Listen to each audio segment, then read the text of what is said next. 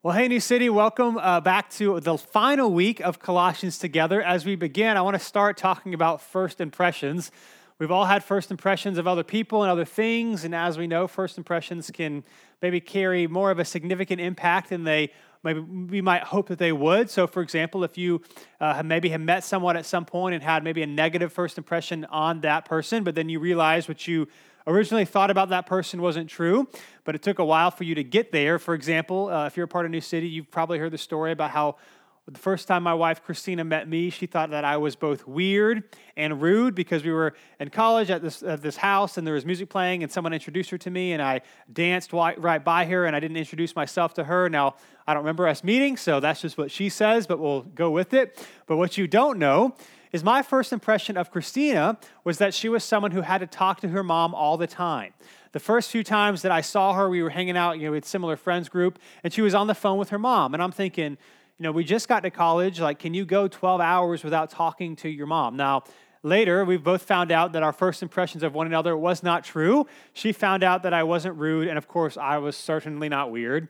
And I found out she does not call her mom every 12 hours.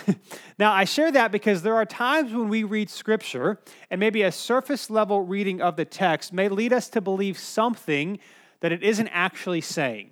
And that is where we find ourselves this morning as we close our time in the book of Colossians. And so I just want to begin with this question in mind. Is the Bible oppressive? When we read Scripture, there are things that we like, that Jesus says to love people and to treat others how you would want them to treat you and all these sorts of things. But then we get to other parts and we think, wow, the Bible seems to be outdated or regressive, or it seems to be holding people back. And that's the question we're going to be looking at as we look at a text this morning. Is the Bible oppressive, or with a little bit of study and maybe understanding what the original readers would have heard when they read or listened to a particular text, does it show us that there is something else going on there that we might not quite understand if we just read a text and go over it? And that's where we find ourselves this morning. This morning, as we finish our time in Colossians, we'll be in Colossians chapter 3. Verses 18 through chapter 4, verse 6. And what we're going to do this morning is a little bit different than normal. Normally, we go through the text, and I kind of share some stories and make some points as we go through it. Today, I'm going to go through all of the text first, or most of the text first, and then at the end, we'll take a few minutes for application. And so today is going to be a little bit more technical, maybe even somewhat feel like a lecture a little bit, because we're reading a text that causes a lot of confusion. And I think what we'll see is if we spend a little time understanding what's actually happening, it's actually quite beautiful and saying something maybe radically different than we would assume. And so if you can hold on with me as we go through the text, I think we'll be better for it and it'll be beneficial as we end. And so in Colossians chapter 3, we're going to be starting in verse 18. Again, the context behind Colossians is Paul, in around 62 AD, is in prison in Rome, writing a letter to the church in Colossians to encourage them to continue to grow in spiritual maturity. And this letter has been all about Jesus and his supremacy and how he is king and how he is Lord and how he has saved us. It's not about what we do, it's about what he has done for us. And in the last 2 weeks, Paul talked about, because of that, because we've been saved by Jesus, what does it look like to live out our faith? What does it look like to flee from sin and to honor and love people? Not so that God will love us more, but because God already has loved us. What does it look like to be a representative of him and how he has changed our life? And so the last 2 weeks we talked about that, and this week we shift the focus as we end to maybe the family relationships, husbands, wives, children, and even slaves in this time. How does this impact the family dynamic? And here's what he says starting in verse 18. He says, "Wives, submit yourselves to your husbands as is fitting in the Lord." Wives, submit yourselves to your husbands as is fitting in the Lord. So already we read a verse, and in our modern Western American context, we read that and we say, ooh, what do you mean submit to your husbands as is fitting to the Lord? That seems repressive. That seems that's holding women back. How are we supposed to take this? Now, what I want to do again, I want to take a few minutes and help us understand what Paul is actually saying given the context that he was in and how the original readers would have understood it. What's actually fascinating about this verse is how we read it and we take something completely different given our cultural context than the original readers. Here's what's going on. Paul doesn't tell wives to obey their husbands, but to submit to them as fitting to the Lord. Now, this idea of submit, this word submit in the Greek gives the connotation of a modest cooperative behavior that puts others first. He's saying, wives, cooperate with your husbands. Now, what's interesting is that he uses the word submit instead of obey. See, in that culture, you would have assumed that Paul would tell women and wives, particularly, to obey their husbands because that's just what you did. But instead, he is giving women and wives this radical idea that just because something is culturally acceptable, aka obeying your husbands and whatever they say or do because they are the legal responsible person of the household, that you don't do it just because culture says to do it. That a wife ultimately must put their allegiance to Christ just like all of us should. That they don't just go about obeying whatever their husbands tell them, but they cooperate with their husbands, they follow their husbands, they work with their husbands, but more than anything, they submit themselves to their Lord, not to their husbands. Now, a couple of things that's why this is significant. Generally speaking, we may or may not know this, that Christians were not thought of fondly in the first century. I think sometimes we have this inaccurate view of thinking, we just need to go back to the early church and we just need to do what they did because the culture loved them as they were. That's actually not true. What we see, historically speaking, is that some people who had personal relationships with Christians in first century Roman Empire were definitely positively impacted by them. They were moved by their compassion and by their love for one another. But by and large, most Roman citizens and people in Rome looked at Christians as arrogant and rude and people who thought of themselves maybe better than other people. And the reason why is that because in first century Rome, religious life was tied to your civic life. Everything you did was kind of bound up together. And so if you joined a trade guild or if you had any sort of maybe holiday or celebration that was happening in your city, there would always be sacrifices and prayers to the gods of the Roman Empire and their local deities of that space in which you live. Now, of course, Christians would not participate in those things, which actually made them not able to participate in a lot of normal Roman life because they obviously did not want to submit and sacrifice and worship idols. And so Romans looked at them as arrogant because they assumed that Christians thought they were better than, when Christians were really just saying, we're going to worship Jesus no matter what it may cost us socially. Also, what we need to understand is that in the first century Rome, women had no real formal education at all. Which is why this is significant, is because to suggest, as Paul does here, that in some way women could be their own person was odd. It was odd for Paul to say, women, you can actually decide for yourself what does it look like to live culturally in your world, but more than anything, submit yourself to the Lord. You can decide what that looks like. And it's also one more thing that's significant for us to know about this verse is that in first century Rome, fathers and husbands had the legal responsibility of the entire household. So, for example, in our culture today, if you have a child who grows up and commits a crime and, gets put in prison, the parents are not held legally responsible. Well, in first century Rome, if somebody in your household, whether a spouse or a child or a servant or a slave or any other family relative, other relatives in your family lived with you, the father of that household was legally responsible for everything that happened. And so, as Paul is doing here, to open up the door to someone other than a husband having total authority was an attack on social order at that time. To say that wives, you should submit and cooperate with your husbands, but don't do anything that is not honoring to God would be in some way an attack on the Roman social order at the time. And so again, we read, wives, submit to your husbands as is fitting to the Lord, as maybe repressive and holding women back. They would have read this as very progressive and being like, wow, women actually can have minds of their own and they can follow Jesus as best as they know how. Verse 19, Paul continues by saying this. He's saying, husbands, love your wives and don't be bitter toward them. Love your wives and don't be bitter toward them. Now again, for us in 21st century Western American culture, we read this verse and we say, well, no duh. Of course, husbands should love their wives and not be bitter towards them.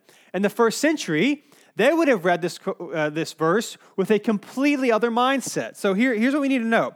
That this seems, again, like strange counsel. Why? Of course, husbands should love their wives and not be bitter towards them. But again, what's interesting and what we may not understand in first century Roman Empire and really most of human history, but especially in the context in which Paul is writing, is that marriage was not about loving one another. Marriage was seen as something that you do to have children and to continue on the family legacy. It was not about love, and it was not about sacrifice to one another. And in Paul's time, what also makes this odd and interesting is that men, of course, therefore, did not have to be loving and certainly could be harsh with their wives if they wanted to. Legally, there was nothing wrong with doing that because that's just how culture functioned at the time. Again, as legal authority, the men could actually do whatever they wanted. But what does Paul say? It's not about what you can do.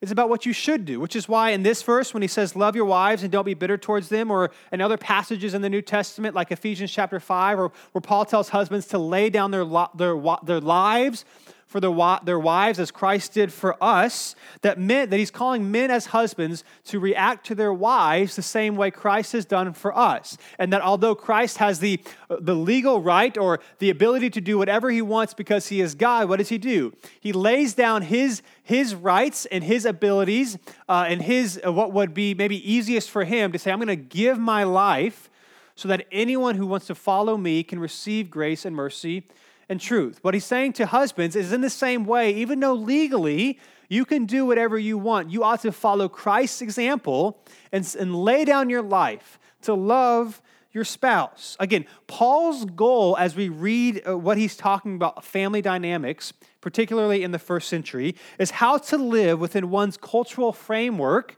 but still live in obedience to Christ. How do they and how do we in our cultural framework in which we live still live in that cultural framework, but more than anything, still obey and submit to Christ? What does it look like to live countercultural, not to kind of stand out just to stand out, but to say, I'm going to live and honor the culture as best I can, but not place my allegiance to culture over my allegiance to Christ. That's what he's telling husbands and wives to do here, to love and respect each other in ways that is odd to your culture, but not odd as someone who follows Jesus. And then he turns to children, verse 20.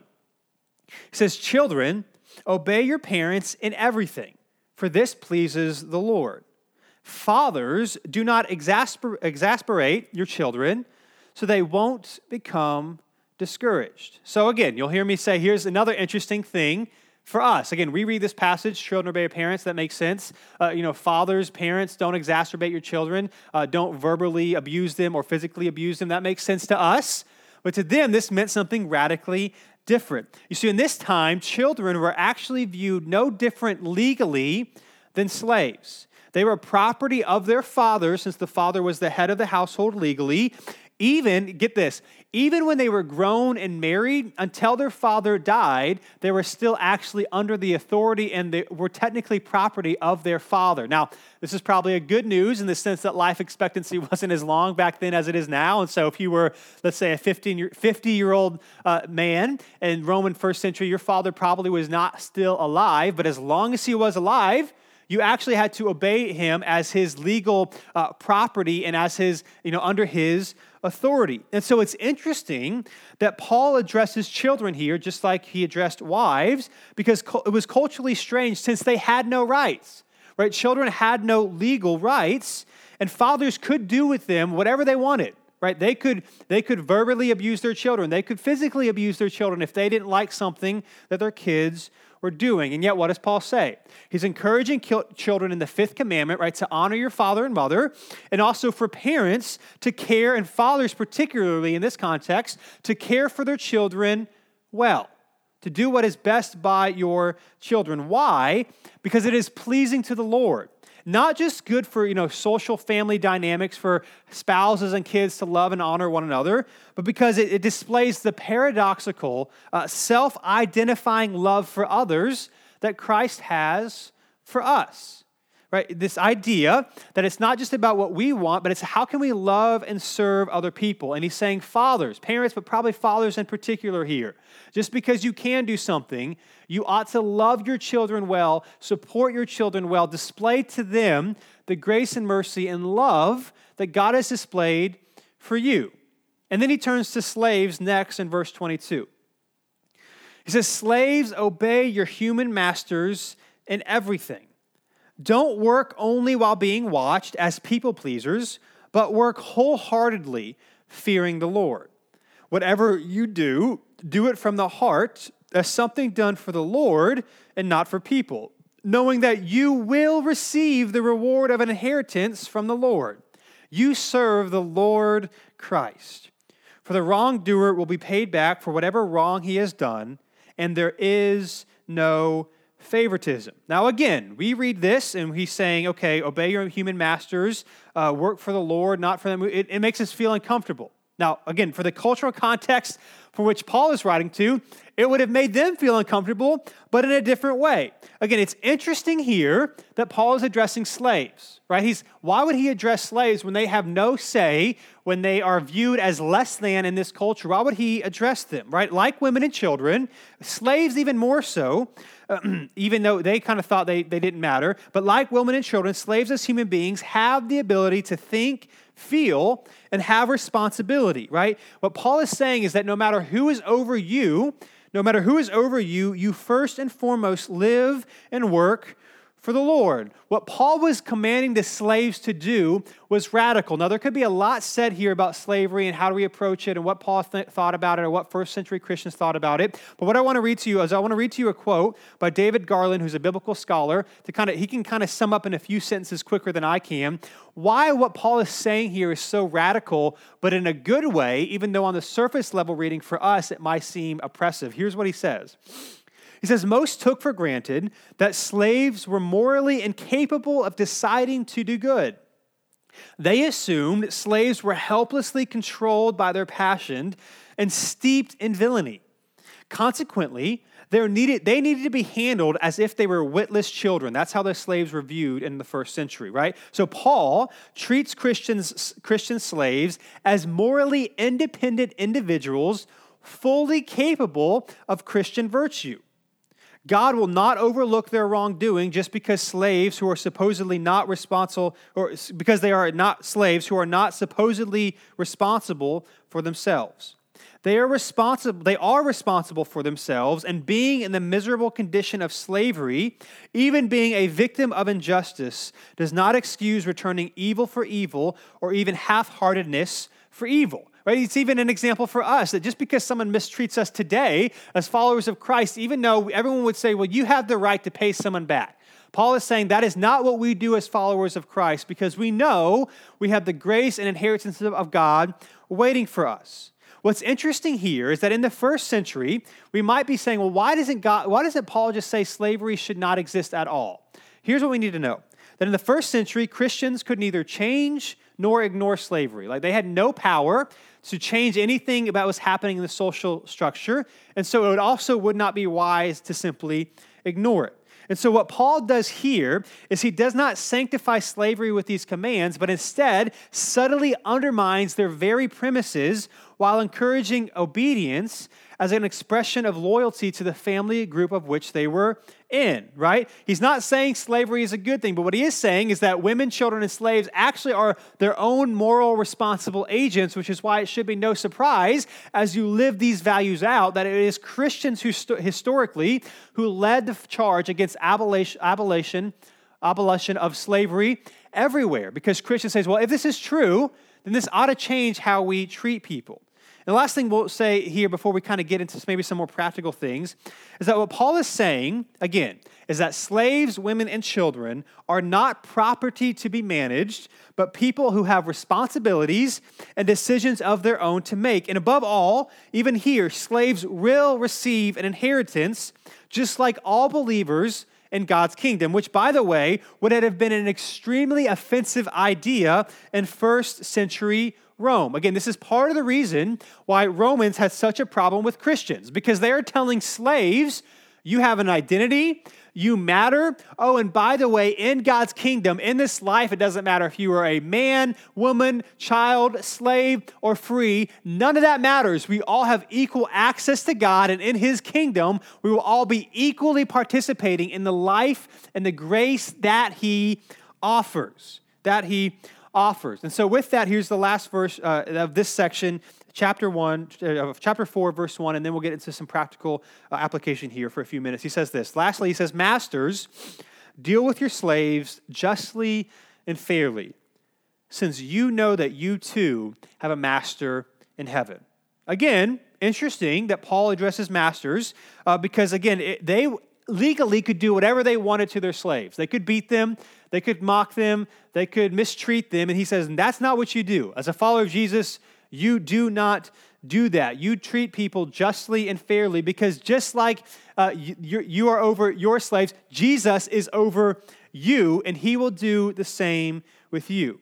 Right? He's saying you can do whatever you want legally, but that is not how followers of Jesus live and operate. Paul is saying here that slavery is wrong, right? Essentially, this is not a good thing. And what's interesting is last thing that's interesting about this is that we would say, God in your scripture, in the New Testament, why don't you just come out and say slavery should be abolished? Why don't you just come out and say this is wrong? I think part of the reason, and I can only speak for my understanding of the subject, so I'll just grant and say I could be wrong here. But the Scripture, Old Testament, New Testament, are written by human authors, inspired by the Holy Spirit. But given that, they are writing in a culture and context in which they live. It seems to be quite impossible or incomprehensible for anybody in the first century to suggest that slavery should be abolished. Now, of course, we see that now as, well, that's obvious, but back then it has been the course of human history. Slavery has always existed. It's always been part of the economics of every culture. For someone to come out and say, let's abolish slavery, I don't even think it was comprehensible for Paul or anyone in that time to say that. But what we do see instead is that Paul brilliantly shows the value of human life, regardless of social customs, while changing the hearts and the minds of people. Right? He's saying in the context in which we live, here's what it looks like to love and care for other people, which again is why it is not surprising at all that it was Christians historically who led the charge to abolishing slavery as they had the ability and prominence in social life. Because if this is true, then we've got to do something about it. And last thing that is quite fascinating is that it is largely believed that when Paul wrote the letter to Colossians in Rome, at the same time he also wrote the New Testament letter of Philemon, which is about Paul writing to a slave master named Philemon, asking him to release his slave Onesimus so that his slave has been a faithful follower of Jesus and he wants to join Paul in his work of ministry. And so Paul writes a letter to Philemon asking for the release of his slave. Now, he writes these letters together, and it is highly likely that these two letters, Colossians and Philemon, would have been read right next to each other or jointly together to the churches that these letters were spread to. So they would have read here, treat your slaves with honesty, love, respect, and justice. And then they would have read a letter about Paul literally asking a slave owner to release his slave. And so this is what the gospel does. Again, last thing we'll say, read one more quote, and then we'll get into some application, because I know this is a touchy subject. There's a lot more that can be said of women and children in slavery, but here's what Garland says again. He says this: "The idea that women, children, and slaves could also act in an ethically responsible way is scarcely considered. The gospel, in which there is no Greek or Jew, slave or free, male or female, recognizes each individual as a full person and is concerned to protect each person's rights, not to enforce his or her subordination. Wives are to be treated with love, children with understanding, and slaves as human beings deserving of justice in a time when slaves were not legally regarded as a human. These commands also address wives, children, and slaves as responsible moral beings, full members of the body of Christ. The commands acknowledge the authority of the husband, parent, and master, but those with power must exercise it with love, sensitivity, and justice, and must be willing to take the role of a servant just as Christ did." Now, for us today, here's what this leaves us. This text does not tell us how to order our families in 21st century America. It doesn't tell us what does it look like for us to be the proper Christian household, if you will, today. But what it does show us is that every family member and really member of society at large must allow submission to Christ to guard our behavior. If you're a follower of Jesus, Jesus guides and honor and respect to him and submission to him guides our behavior. And this is what it means to follow Jesus. This is what it means to follow Jesus. And so practically, I want to just share a few points here. What does this look like for us? Here's what I want us to know. That who you are guides what you do. Who you are guides what you do. See, so often we get so focused on what do we need to do that we don't understand that it's who we are that actually guides what we do over the long haul. See, what we often want is that we want quick and specific answers, right? We want God to just tell us what to do, right? But if you're part of New City, one of the things that we often say is that God wants our hearts. He doesn't just want us to do or not do certain things more than anything else. He wants our hearts, which is interesting because then some people will then say, well, the Bible is irrelevant, right? The Bible is irrelevant. But I would say this, because I'm reading Scripture and I don't see a specific answer to maybe what house should I buy, or where should I live, or where should I move, or who should I marry. It doesn't tell me these things, so it's irrelevant. But what if what God wants for us is more than just one decision? What if what God wants for us is more than just simply one decision, but a life of faithfulness where he changes our hearts? Who you are, God's what you do. I think of it this way. I've got two kids, Finley, who's 5. She is kind and compassionate and loving. She's the type of kid that makes you feel like an amazing parent because she doesn't want to get in trouble. And if she does get in trouble, she says sorry. It makes you feel like you know everything that you're supposed to do. And then I have a 2-year-old son named Roman, who is a lot of strengths, but he's very different than his sister. He goes from 0 to 100 in a second. He knows what he wants. He's 100 miles an hour. And so there are often times where we have to tell Roman, don't do this or do this. We have to be on him a lot more than we have to be on him than on his sister. But what's interesting is because he has an older sister who has strengths in areas that he probably naturally does not have, he has learned things. So for example, Finley is a lot quicker to share her toys than Roman might be. But because she has grown up, Roman has grown up with an older sister who is maybe more kind and compassionate than he is at times, he has emulated some of these behaviors because he copies everything that she does. And so, for example, there are times where Finley asks for a toy and he actually gives it to her because she has modeled that for him. Now, what does it have to do with this?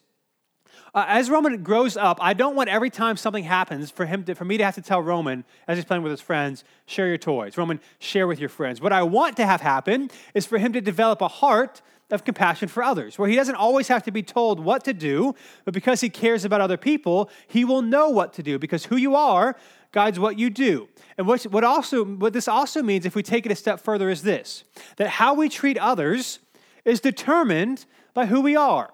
How we actually treat and relate to other people is determined by who we are. You see, part of the tension with passages like this that we read this morning is we don't like the idea of unfairness of putting others before ourselves, right? In our culture today, we don't want anyone to tell us what to do. We don't want anyone to restrict our freedoms. We don't want anyone to say what you can and cannot do because we want to do whatever makes us happy and whatever fulfills us.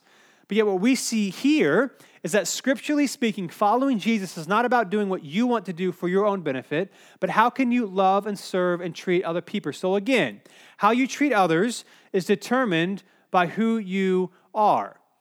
Here's what this means again, taking it one step further, that in order to do what God has called you to do, you must be who God has called you to be. Before you go figure out how do I do everything in every situation, how do I make every single decision, it's not about what you do, it's about who you are, who guides how you behave. And so in order to do what God has called you to do, you must first be who God has called you to be. And who has God called us to be? Here's what Paul says, Colossians chapter 4, verses 2 through 6, the last part of Colossians that we'll read because the remaining part is just kind of his closing greetings. Here's what he says. He says, devote yourselves to prayer, stay alert in it with thanksgiving. At the same time, pray also for us that God may open a door to us for the word to speak the mystery of Christ, for which I am in chains. Again, he's writing this letter in jail because he's been telling people about Jesus, and some of the governing officials don't like that. So he says, so pray for me that I may make the mystery of Christ the gospel for which I am in chains, so that I may make it known as I should. Act wisely toward outsiders, making the most of the time. So even people who don't agree with what you think or believe what you believe, be kind and gracious and wise towards them. And then finally, let your speech always be gracious, seasoned with salt, so that you may know how you should answer each person. In other words, he's telling us, here's some things that we should do. We should be prayerful, right? We should be thankful. We should be missional. We should be wise. We should be gracious. These are the things that we should be doing. But again, in order to do what God has called you to do, you must first be who God has called you to be. If we are the type of people that God wants us to be, these things will happen. They will happen a lot more naturally than if we try to do it by self-will. And so the question is then, how do we do this? How are we compassionate and loving? And how do we do what God has called us to do? And how do we be these type of people? How do we do this? Here's the answer. You don't.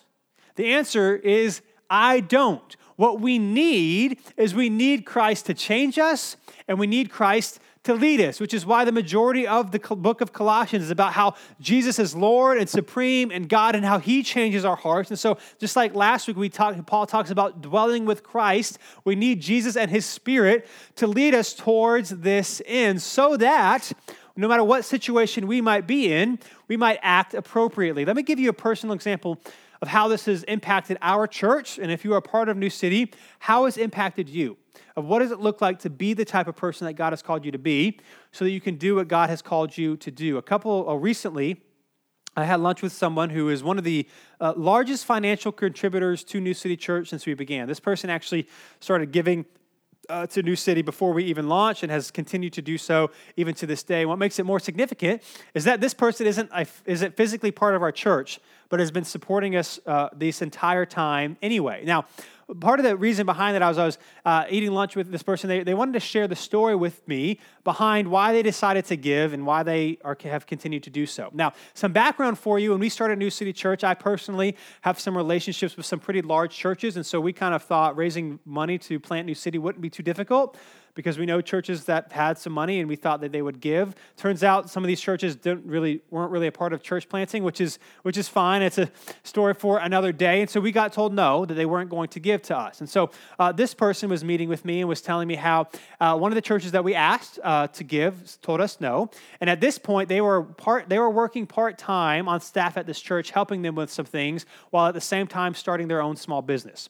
And so they're on staff at this church. They know that we asked, for some financial support. We were told no, and this person got upset. They were like, well, they could have done in one weekend's offering, could have done more than cover anything that you guys would have asked. And so she felt that God was telling her that you need to stand in the gap, right? And so they're telling me this, and they're like, well, I thought God was telling me I needed to stand in the gap and need to support you guys because the church didn't, but I wasn't really sure how I was going to afford it. And so for 3 days, she's like, I wrestled with this idea of what should I do? She said, finally, I'm going to do what God tells me to do. I'm going to be faithful, and I'm going to start giving, even though I'm working on my small business. And so they've given to us ever since, even when things were tight with their business. Even now during the pandemic, they faithfully gave because they said, I'm going to follow God. I'm going to do what Jesus tells me to do. Now, this person has a vibrant prayer life, has a lot of spiritual disciplines that keeps them close to Jesus. Now, as a side note, what's interesting is after I left that conversation, the rest of the day, I was like, okay, this person says, whenever God calls you to do something, even if it's difficult, you do it. So I was like waiting for a sign from God to tell me to do something super faithful. It didn't happen. But anyway, the point of the story is that this person was the type of person God had called them to be. They were loving, they were gracious, they were kind, they were pursuing Jesus. So when certain situations arose, they were simply faithful to how God has called them. And this is the gospel. Right? The gospel is not you do things for God to love you. The gospel is that Jesus is Lord, he is King, he is over everything, and he has given his life to you, not out of desire that you please. It's not like God's up in heaven. It's like, man, I really hope this person follows me, and I really hope this person obeys me. The reality is God doesn't need you, and he doesn't need me. But the gospel is that he gave his life anyway for us, so that we can receive the grace and mercy of God. So no matter who you are, what you have done, how old you may be, or how big you have blown it in your life, no one is beyond the grace and mercy of Christ, right? Sometimes we think that Jesus loves people and is willing to forgive people, but then we think, but you don't know how many bad things I have done. Surely God can't forgive me. And to that, we just need to understand that who do you think you are that you can tell God who he can and cannot forgive? Who do you think you are that you're going to somehow scare or offend the king of the entire universe by what you have done?